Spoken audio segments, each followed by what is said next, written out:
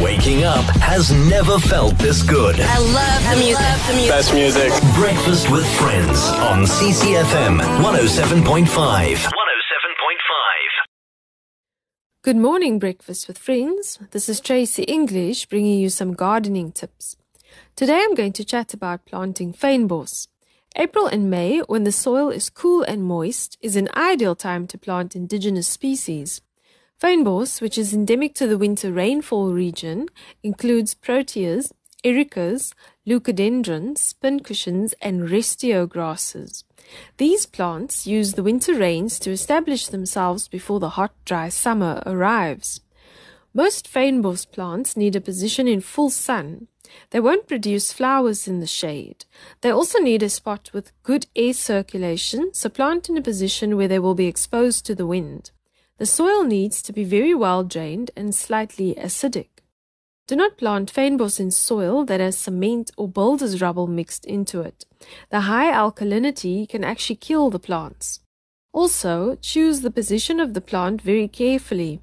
Once planted, fynbos doesn't appreciate being moved and will die due to transplanting shock. Fynbos plants are accustomed to nutrient-poor soils, so don't add chemicals or artificial fertilizers to the soil. Also, do not add any manure, mushroom compost, or bone meal either. The reason for this is because the plants strongly dislike any form of phosphorus. You can, however, mix in a little acid compost to increase the acidity of the soil.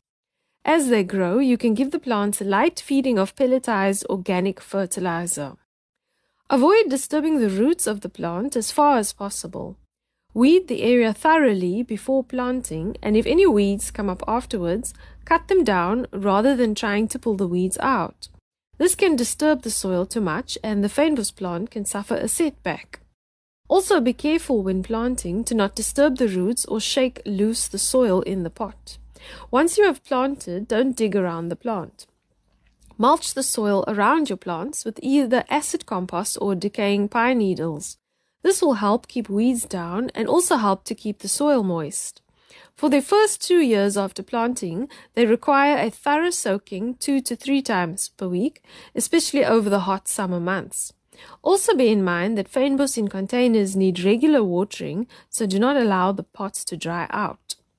Create a natural-looking garden by mixing different types of fynbos together and planting them in groupings.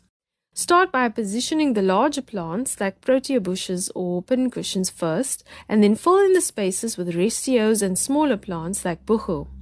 Fynbos plants like erica and pincushions are also useful for attracting birds to your garden. Sunbirds and sugarbirds feed on the nectar found in the flowers. I trust these guidelines will help you grow a fynbos garden successfully. So that's all from me for today. For comments or questions, go to my Facebook page called Garden with Tracy. Have a lovely weekend. Waking up has never felt this good. I love the music. Best music. Breakfast with Friends on CCFM 107.5.